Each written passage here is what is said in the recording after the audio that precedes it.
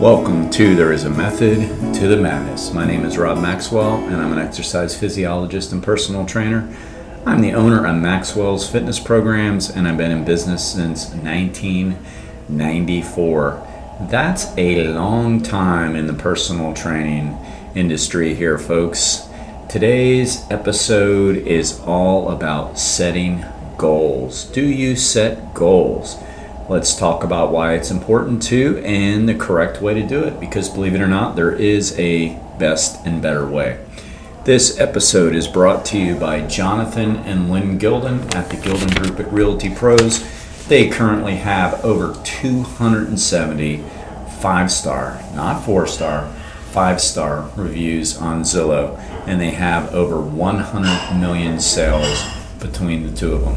If you're looking to sell your home, or downsize and buy something new, or upsize and buy something great, they're your peeps. Give them a shout, 386-451-2412 or at thegildengroup.com. So, do you set goals for your training? One of the things we always do is after a client comes in for an assessment, we set goals. Goals are very, very important. You have to have an end in mind of what you're trying to achieve to stay more objective.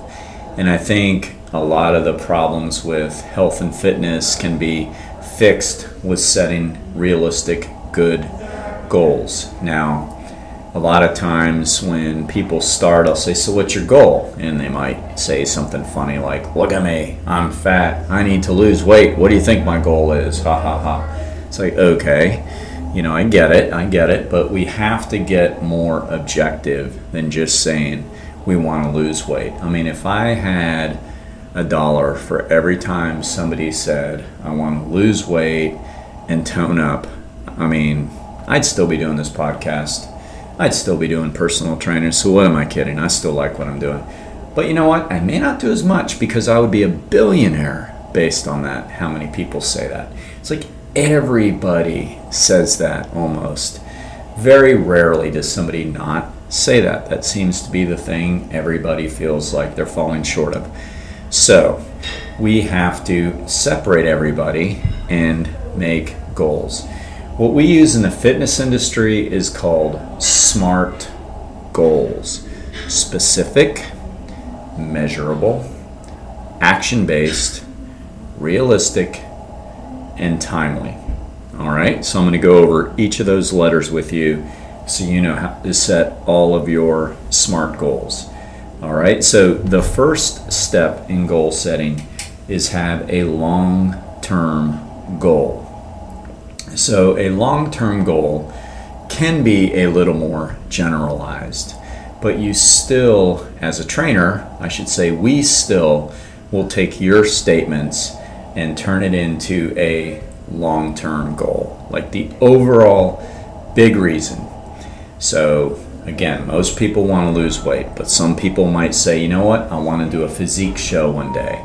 I'd love to do a triathlon one day. I'd love to do a marathon one day. I want to lose 100 pounds. Like, those are all long-term goals. Long-term goals are pretty much defined as anything from 6 months to 12 months. So when we meet with somebody after we do the assessment, because it's funny, we don't set the goals before the assessment because sometimes it changes. People might think they're really out of shape in a certain area and in great shape in another, and then we do an assessment and red flag something, and that becomes the goal. So we set our goals after an assessment. That way we can follow all of the logic of a SMART goal. So we'll set one long-term goal. If they say, well, the biggest thing I want to do is lose weight. Okay, so we will set a long-term goal, 6 to 12 months, but we'll turn it into a little bit more objective than I want to lose weight. Because what does I want to lose weight mean? You lose 1 pound, goal met. So after talking to them, after doing the assessment, after figuring out what their body fat levels are and all that good stuff, we'll set a long-term goal. And the long-term goal might look like lose 50 pounds, lose 60 pounds, whatever. I want to do a marathon by the end of this year. Okay, those are long-term goals. And it's good because it gives us an initial direction to go in. But now the meat and potatoes is really made in your short-term goals.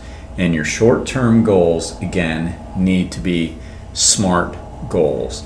The short-term goals can be anywhere from, say, 4 weeks to 6 weeks. And then you simply set new goals.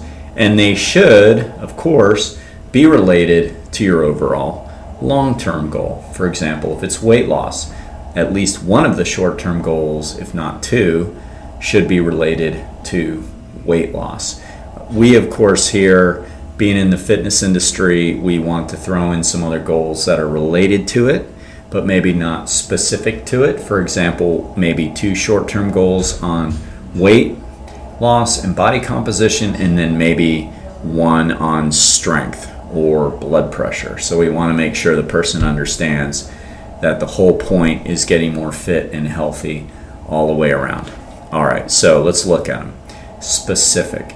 You want specific goals. That's the first letter, right? S, SMART, specific. The goals need to be specific.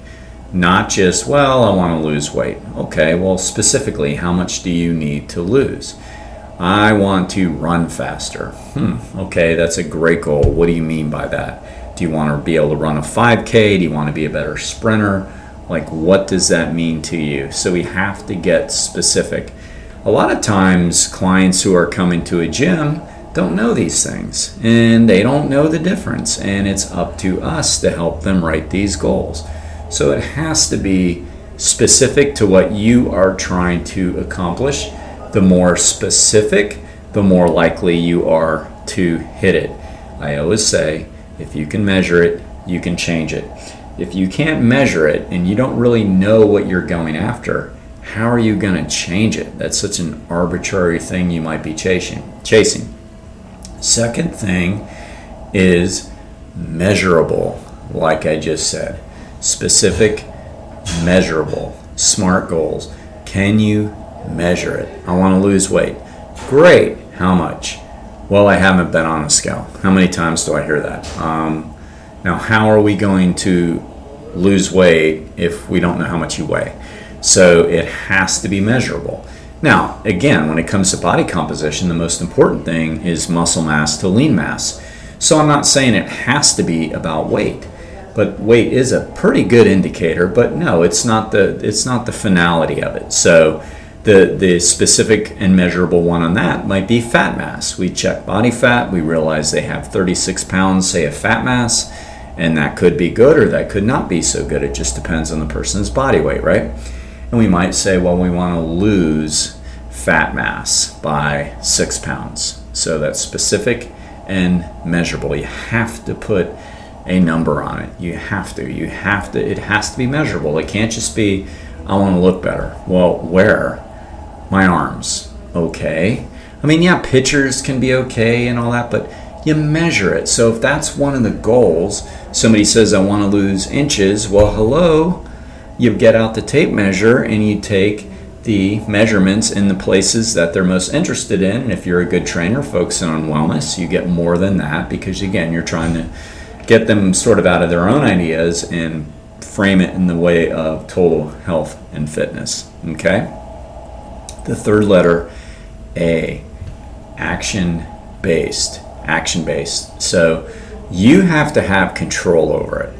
If it's something out of your control, that's what the action-based is. Can you take action? Is it in your control to change it? If it's not, then we don't set that as a goal. For example, if somebody says, well, I want to win my division in a bodybuilding contest, or I want to win my division in a triathlon or a 5K or a marathon. Well, do you have some control over that? Yeah, but just you have no control over the competition. So as a good trainer and coach, I would say, no, we're not going to set that goal. That's a goal we can't set. You have no control over that action. You could be the best you've ever been and show up to something and an ex-pro is next to you competing and most likely you're not going to beat them. So no, it's got to be within your control. So an action-based one could be, I want to get faster, I want to get specifically faster, and I want to be faster than I've ever been, because that could potentially be in their control. Potentially. All right. And then the next one kind of picks up on that a little bit. All right. And that is realistic. Is the goal realistic? So just staying on top of that last running example. Somebody says, I want to be faster than I've ever been. Okay, so the action, do they have control over their own fitness? Yes, that's true. So everything still adds up. But then we get to realistic and say, well, like, how fast were you? Well, when I was in my 20s, I was an All-American. At this particular sport, yes. Okay, we're not going to get faster 25 years later than you were when you were an All-American. Okay, that is not realistic. So the goal has to be realistic. Most psychologists and goal-setting experts say it should be challenging but in reach. Challenging, possible, and in reach. Now, long-term goals can be a little more out of reach, but you want the short-term goals to be definitely reachable, because you can get very discouraged if you shoot for something, do your best, and don't make the goal. So it's got to be realistic. I'll give you a little story on that. Years ago, when I still had my gym in the Fly-In, I had a woman contact me, and this was back in the dark ages of just the telephone, and kind of told me over the phone what she was looking to do and wanted to lose weight. She said she had some ideas in mind of what she wanted to accomplish and wanted to do a consult. I said, okay. So she comes in, and she's got like a notebook with her. She looked very thorough, very ready, very motivated, and those are all great things. Sits down, tells me that she wants to lose weight, and she's got a picture of what she's looking to achieve, and also a weight in mind. Now, just from, appearance of not doing any numbers yet, not doing any weight, body fats, anything, she was obese, and it was evident she was obese. So she shows me the pictures, and she pulled literally some people off of like fitness magazines or Cosmopolitan. I mean, we're talking like the really thin fitness or just thin beauties, and super fit beauty doesn't have anything to do with it, but super fit, super thin, and then she said, and I want to lose like 100 pounds to get there. And I said, okay. So let me ask you something. I said, what was the lowest weight you ever were when you were in, say, high school and college age? Because she was probably at the time in her 40s. And she said a number that wasn't that far. I don't remember exactly what it was, but it wasn't that far from where she currently was. So she always fought obesity, and it was always high. And I said, okay, so I have to be professional and do my job here. That's not going to happen. You're not going to achieve a weight you've never ever achieved in your life 20 years ago when the genetics are not in your favor regarding this. Now, she was not offended or anything. She, looked a little disappointed, but she seemed surprised that a professional had never told her that before. I said, you can absolutely lose weight. You can absolutely become the best you can be. And you can absolutely get healthy, which is the most important thing. Meaning, we don't have to go from morbidly obese to, obese. We can go from morbidly obese to, overweight, and being a little overweight, you can still become very healthy, because remember, the weight is what precedes the other issues like hypertension, high cholesterol, high triglycerides, and all the other problems, right? So studies have found that if somebody goes from obese to just a little overweight or overweight, they've already improved their lipid profiles dramatically and brought their blood pressures down. So I told her all that, and so I said, take the focus off these magazine covers and focus more on what's very achievable for you. Because the problem is, if you let somebody live an unrealistic dream like that, they're going to get so far, they're going to get 6 months in, and they're going to quit. I don't really remember what her end game was. Like, I don't know that she trained very long because I do think she had unrealistic expectations. But this is a good story about what realistic is. Your goals have to be realistic.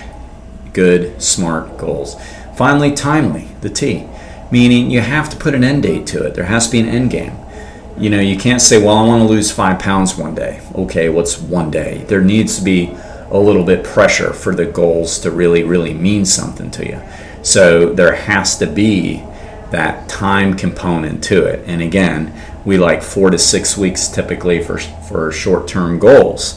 And you could say, you know, I want to lose 6 pounds in 6 weeks. Perfect. Let's do it. That, you know, that right there is a great goal, right? 6 pounds in 6 weeks. Tell me where that doesn't fall into any of the letters of SMART, right? It's specific, it's measurable, it's action-based, it's realistic, and it's timely. I want to increase my leg extension strength by 20 pounds in 2 months. I'm currently at 60. I want to be doing 80 for my reps. Great. That's a SMART goal. It works.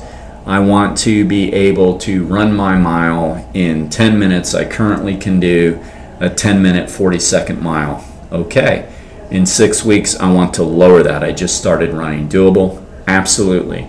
That is a good, SMART goal. All right? So hopefully you learned something about goal setting today. We use them.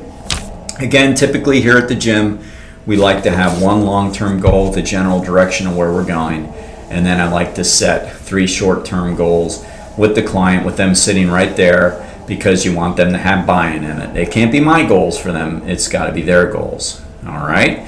So it's a good time to thank our second sponsor here, Istanbul Turkish Mediterranean Cuisine. They have great vegetarian options, great healthy options. Give them a try, give them a shout.